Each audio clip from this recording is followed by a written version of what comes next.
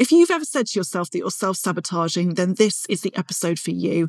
I know for sure that I've said it about myself in the past and really believed that I had this little devil voice inside me who was intent on sabotaging all of my best efforts, whether it was sabotaging my attempts at weight loss or exercising more or even achieving certain things in my business. And I've definitely had a lot of times in my life where I've told myself that story, that self-sabotage is the exact reason that I'm not getting where I want to go. But I want to unpick this today because these days I don't actually believe that self-sabotage is a thing. And in today's episode, I want to talk about why and what might really be going on instead. Welcome to the Busy Woman's Guide to Fitness and Wellness podcast, bringing you a weekly dose of fitness and wellness inspiration as we explore together how to get motivated and create a realistic and achievable way to stay active within a busy life while stepping away from guilt and the diet roller coaster for good. Together, we'll unpack some of the myths and unhelpful messages from the traditional fitness and diet industry so that you can find a better, kinder, more helpful way to fit exercise and wellness strategies into your life, improve your confidence and feel amazing. I'm your host, women's fitness and wellbeing coach Alex Hubble, founder of ChickFit, mum of two, and a firm believer that exercise and eating well can go hand in hand with chocolate, wine, and lots of rest to create a happy life. You can find out more about me at chickfit.co.uk or head to my social media channels at AlexChickFit. Hello, welcome to today's episode, whether you're a regular or a first-time listener. In just a couple of weeks, I'm going to be celebrating my 1-year podcast anniversary. So please do listen out for that episode because I'm going to be using it to gather a few of my best bits of advice from the last 12 months to help you formulate your very own Busy Woman's fitness plan. So I really can't wait for that one. But before we do get into today's episode, I have a quick question. Have you checked out the ChickFit Members Club yet? This is my fabulous online fitness membership for women, which combines all of the things that I talk about in this podcast. So a realistic and feel-good approach to fitness and wellness, working on mindset to support our work on changing habits, plus, really importantly, community and support from yours truly on how to navigate all of the sticky and hard bits too. This membership is about helping you to find your very own fitness groove with a range of structured and progressive fitness programs that are going to gradually help you feel stronger, fitter, and even more amazing than you already are. And you'll also have brilliant support that's going to help you to achieve those goals and find a way of including fitness and wellness into your life in a way that really actually works. Now, if this sounds like what you need in your life right now and you'd love to join our amazing community, do just head over to chickfit.co.uk/members club to find out more. I will pop the link in the show notes as well, and I would absolutely love to see you over there. And as always, I'm always here for questions. So if you've got any questions about it, just email alex@chickfit.co.uk and I will get straight back to you. Right, on to today's subject, which is self-sabotage. Now, this episode actually came about following a conversation that I had recently with one of my clients. So we were chatting at the start of her session and I was just checking in on progress, as I do with my clients, not necessarily every single week, but, we have fairly regular check-ins just to see how everybody's getting on. And I kind of wanted to know what's going well, what areas do you want to focus on a little bit more, that kind of thing. And she said to me, well, it's going really well with the exercise. I'm pretty happy with that. But she then said the words that she was self-sabotaging herself in other ways. So her take on self-sabotage was that she was kind of digging into the crisps late afternoon, towards the end of work. And then in the evening, it was the wine and the chocolate. And she felt like it was happening really regularly. It was making her feel a little bit rubbish. And she saw it as this act of self-sabotage. She was like, I'm doing so well. I don't understand why I keep doing this to myself. And I don't know about you, but I've definitely been there and done that in the past. And actually, do you know what? You can still find me digging into the crisps and a glass of wine on a Friday evening. No, hang on a minute. Let's tell it like it is. Late afternoon on a Friday, all right? I don't even wait till the evening. Honestly, 5:30, off we go. But anyway, I digress. So I kind of knew where she was coming from because, I've said those words before. I've said those words about myself and it feels easy to kind of blame it on that, doesn't it? Because, I think many of us have these sort of negative feelings about ourselves, about our abilities sometimes. And I think that we kind of hone in on these actions as some kind of weakness in our personality, some kind of lack of willpower. But I think self-sabotage is actually even more than that, isn't it? Because it suggests that not only do we lack willpower, but we're actually actively and deliberately working against ourselves. So it's not even that we're just a bit rubbish at doing what we say we're going to do. It's like we think, right, well, there's something going on in my brain that actually doesn't want me to achieve this. It's like actively trying to stop me. And ultimately what it boils down to is us doing something which feels really good in the moment, but that we regret later because we think that is an action that we shouldn't be doing. It's something that is going to ruin all of the other good stuff that we've been doing. So that for me is the real essence of what we call self-sabotage. But of course, you know me, I don't like to go with the status quo. And I really, really don't want people beating themselves up for stuff like that. And I wasn't about to sit there and stand for my client feeling bad about self-sabotaging behaviours. So we started to talk about it in a slightly different way, which I'll talk about in a second. And I think that over the years, my view on this has changed. And like I say, I used to blame a lot of stuff on self-sabotage myself, but I don't actually believe that it exists anymore.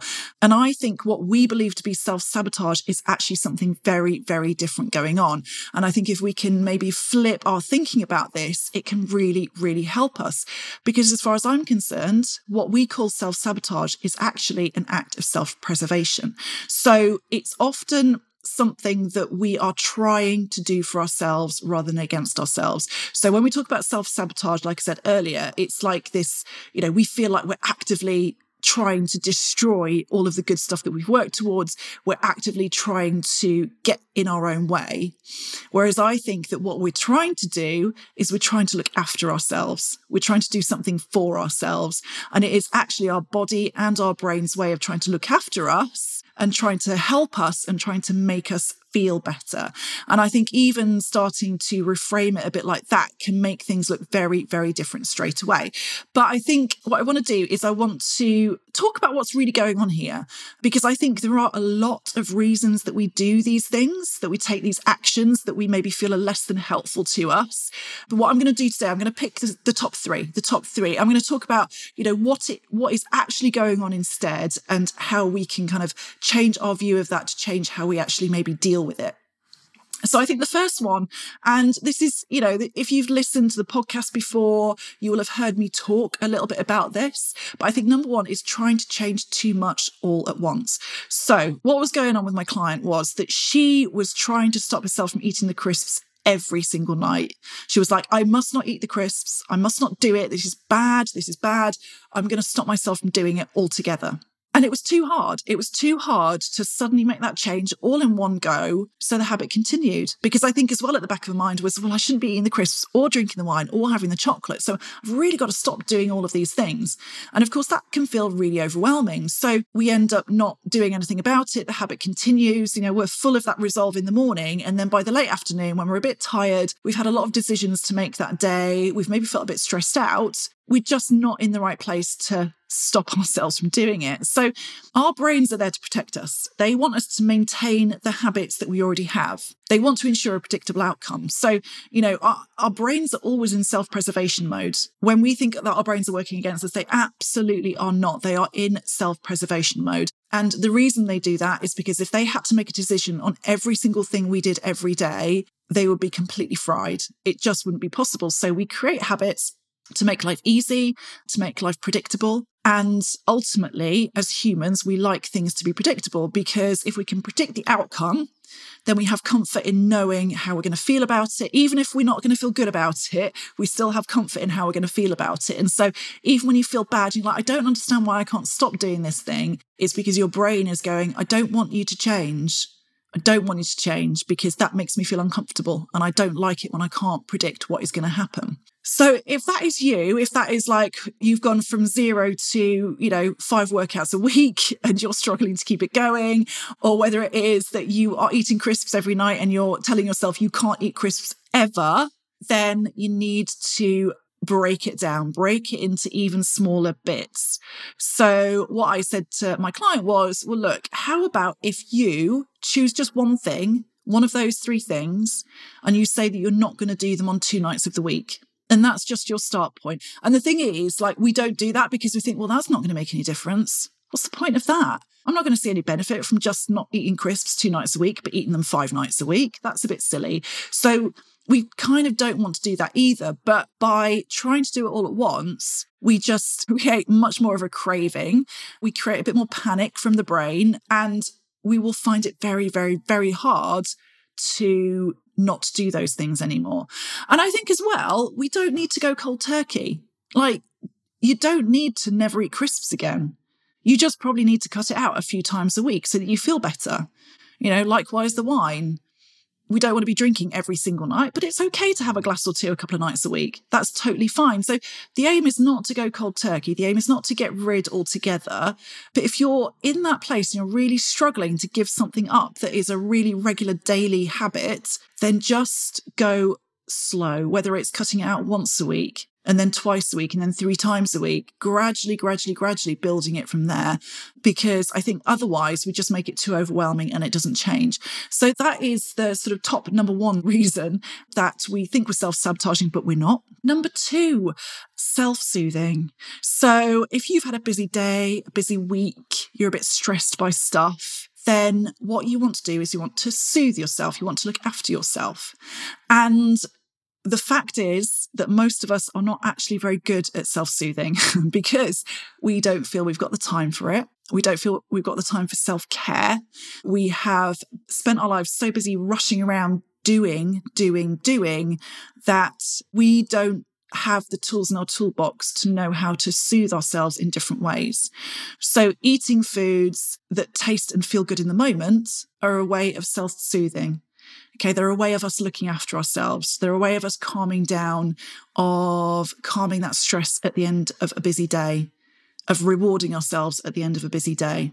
And we do it because it's quick, it's easy, we don't have to think about it. It doesn't take any effort, really, does it, to go and grab a bar of chocolate out of the kitchen. And so that's why we do it. We do it because we want to self-soothe. We want to calm the nervous system so that we are telling our body everything's okay and we're not about to go into famine. Because our body is trying to look after us when it does this. It's going, well, things are very stressful right now. I'm not sure this feels particularly safe. I don't really like it. Things could actually be going horribly wrong right now. So, what I'm going to do is I'm going to feed myself and I'm going to try and soothe myself and calm the nervous system, but I'm also feeding myself because I want to make sure that if things are going a bit wrong and we're going into famine and things are not quite right, that I have got the armory to deal with that. So if you think that this sounds a bit like you, that the eating is to soothe yourself, then I think that you need to start digging a bit deeper. It's all very well sitting there going, well, I'll just give up the crisps. But actually, if there's something deeper going on and we need to dig into what's lying underneath it, the stuff that we're masking, the stuff that we're not really dealing with, the stuff that we really, really need in our lives, then we've got to deal with that stuff first. So this isn't about denying yourself and distracting yourself with other things. Because I think often when you kind of go, well, your body's not really asking for food. What it's asking for is self-care. We get into this whole world of, well, if you feel hungry, you're probably not actually hungry. So if you just go for a walk or you just drink a glass of water or you just do this other thing, then you'll distract yourself and then you won't feel hungry anymore. And that's not what this is about. So this isn't about denying. This is not about saying, no, you're not allowed to have that snack. This is not about going, how can I distract myself so I don't want it anymore? What it is about, though, is about starting to build a few self-care practices into your life and doing it in a way that feels good and that is going to balance out that stress. So asking yourself, what is really going on? What is it that I'm not dealing with? What feelings am I not dealing with? Because again, we're all rubbish at sitting with our feelings. We don't like it. It feels uncomfortable. And so we mask it by overthinking and overdoing and eating and all of these other things instead. So once you figure that out and you can start to build some self-care practices around that, then it's going to give you some other avenues to explore, some other avenues to, do that self-soothing. And I think that when you can do that, the extra snacking starts to feel less necessary, less attractive. And again, it's not to say you can't do it. You're still allowed, but it's just to say that you're actually tuning in to what you need, and you're actually tuning into, oh, right, okay, so there is something else going on here. That's what I need to address, not the symptom. Eating the crisps is the symptom. It's not, it is not dealing with the root cause of it. So let's get deeper and let's deal with the root cause of it. And you're going to feel better all round. So not only will the snacking hopefully reduce, but you're just going to feel better, and you're going to feel like you've got the tools to look after yourself better. And it doesn't have to take hours and hours every day. It's not about getting up and doing a half-hour meditation every morning and all that kind of stuff, but it's about building a little bit of quiet into your life. It's about allowing yourself to take a break in between activities. It's maybe creating a bit of a ritual or a routine where when you finish work or you get home from work, rather than just going straight into, right now I've got to get into family life and I've got to make the dinner and I've got to sort the washing, even just taking 5 or 10 minutes then to say to yourself, actually, I'm going to go and I'm going to have a shower, or I'm going to sit down and I'm going to read for 10 minutes, or I am going to try meditation and just be still for 10 minutes, and sort of creating that cutoff between the stress and the bit that shouldn't feel stressful, which is being able to relax at home. So that's number 2. Number 3, and this is always a big one, is that we are doing this because we're restricting at other times. So if you're maybe trying to lose weight, if you're maybe worried about gaining weight, and, let's face it, a lot of us are, then we tend to deny ourselves things. So we cut back on calories. We maybe think about cutting out the carbs. We, get rid of all the refined carbohydrates, all those kind of things. So, of course, when we do that, when we have the old, I've been really good this week kind of thing, then our body notices that. So again, our body goes into protection mode. It's not trying to sabotage you. It's not trying to ruin your life. It's going, we've not had enough calories this week. This is not an ideal situation. What I'm going to need to do right now is I'm going to have to get her to eat.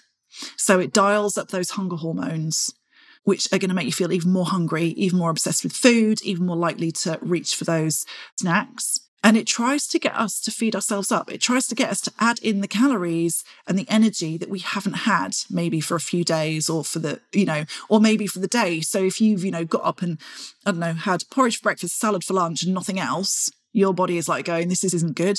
She needs to eat more. And so it's going to push you to eat in the evening. And of course, the best way of our body doing that is high sugar, high fat foods, because the high sugar foods are going to give you that, immediate energy and that immediate kick, and it's going to stock up your glycogen supplies in your muscles.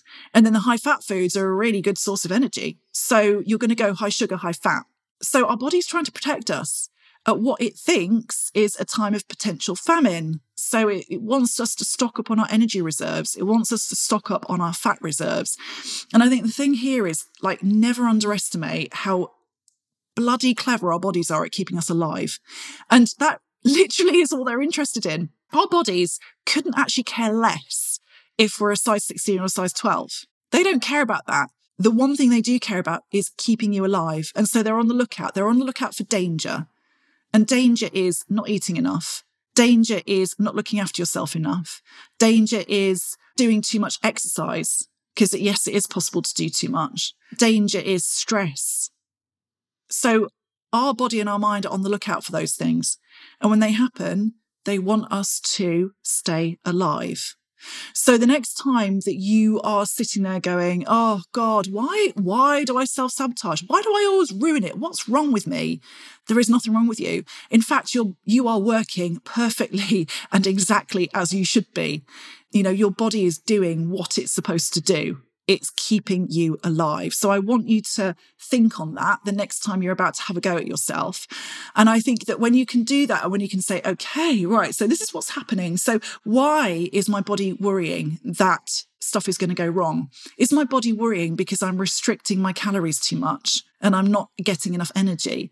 Is my body worrying because I'm very stressed out and it thinks that there is some kind of famine coming? Is my body worrying because I am trying to change too many things all at once and it's panicking that it's not going to be able to predict the outcome anymore? So you've got to get deeper. You know me, I don't like to do surface level. I like to get a little bit deeper. So hopefully now that you can see what's really going on, that your bodies are actually doing you a favor and trying to protect you, keep you alive, keep you healthy and make sure you're okay, then you're going to be a little bit slower next time, I hope, to blame them for deliberately trying to throw you off track for their own evil gain, because that's not what is happening. So what can you actually do about this? So first of all, make friends with your emotions. And this is really hard because we're also used to burying or ignoring or overriding what's going on inside. Most of us keep moving because we are uncomfortable with how we feel about something. And we need to mask that.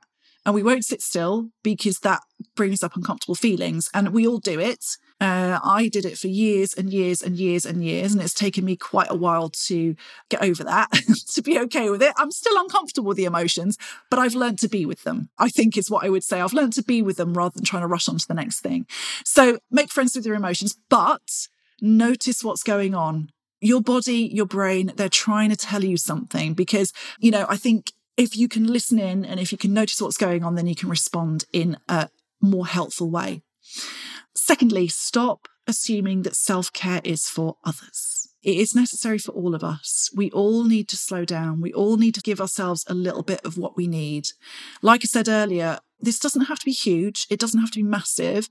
And I think a good starting point can be to create a little practice between finishing work and starting your evening, or between any stressful bit of the day and the rest of your day. So, having that shower, doing that meditation, having 10 minutes just to sit down before you start on the dinner. Like, nobody's going to starve because you started dinner 10 minutes later. Not going to happen. Or, if morning times are better for you, create a bit of time and peace in the morning. So just create a practice that is going to just give you a bit of time, even if it's 10 minutes a day. I can 100% promise you that even 10 minutes a day can make a huge difference. I started my meditation journey a couple of years ago, and it was 10 minutes a day. That's literally what it did. Everything else kind of stayed the same. But those 10 minutes a day were transformed my way of thinking. They transformed my levels of calm. They transformed my levels of stress. And it was just 10 minutes a day. I promise you it really, really can make a difference. And just remembering that as long as you are stressed and as long as you continue to push yourself and to keep going and to keep moving, your body is going to continue to try and protect you. The more stress hormones you release, the more hunger hormones your body will release, and the more it's going to make you crave high-fat, high-sugar foods. So there's literally no point, if you are busy all the time, in going on a diet, because not only are you already in a state of stress, but then you put yourself into even more of a state of stress. I've already talked about that. Your body will go into protection mode when it thinks you're not eating enough. So it's literally double whammy, and the cravings are just going to get bigger and bigger, and you're going to get more and more and more hungry. So cut the stress. You're not going to get rid of it completely, but just have practices to build your resilience to it, because that is going to help you to level out those hunger hormones and stop so much craving of the high fat, high sugar foods.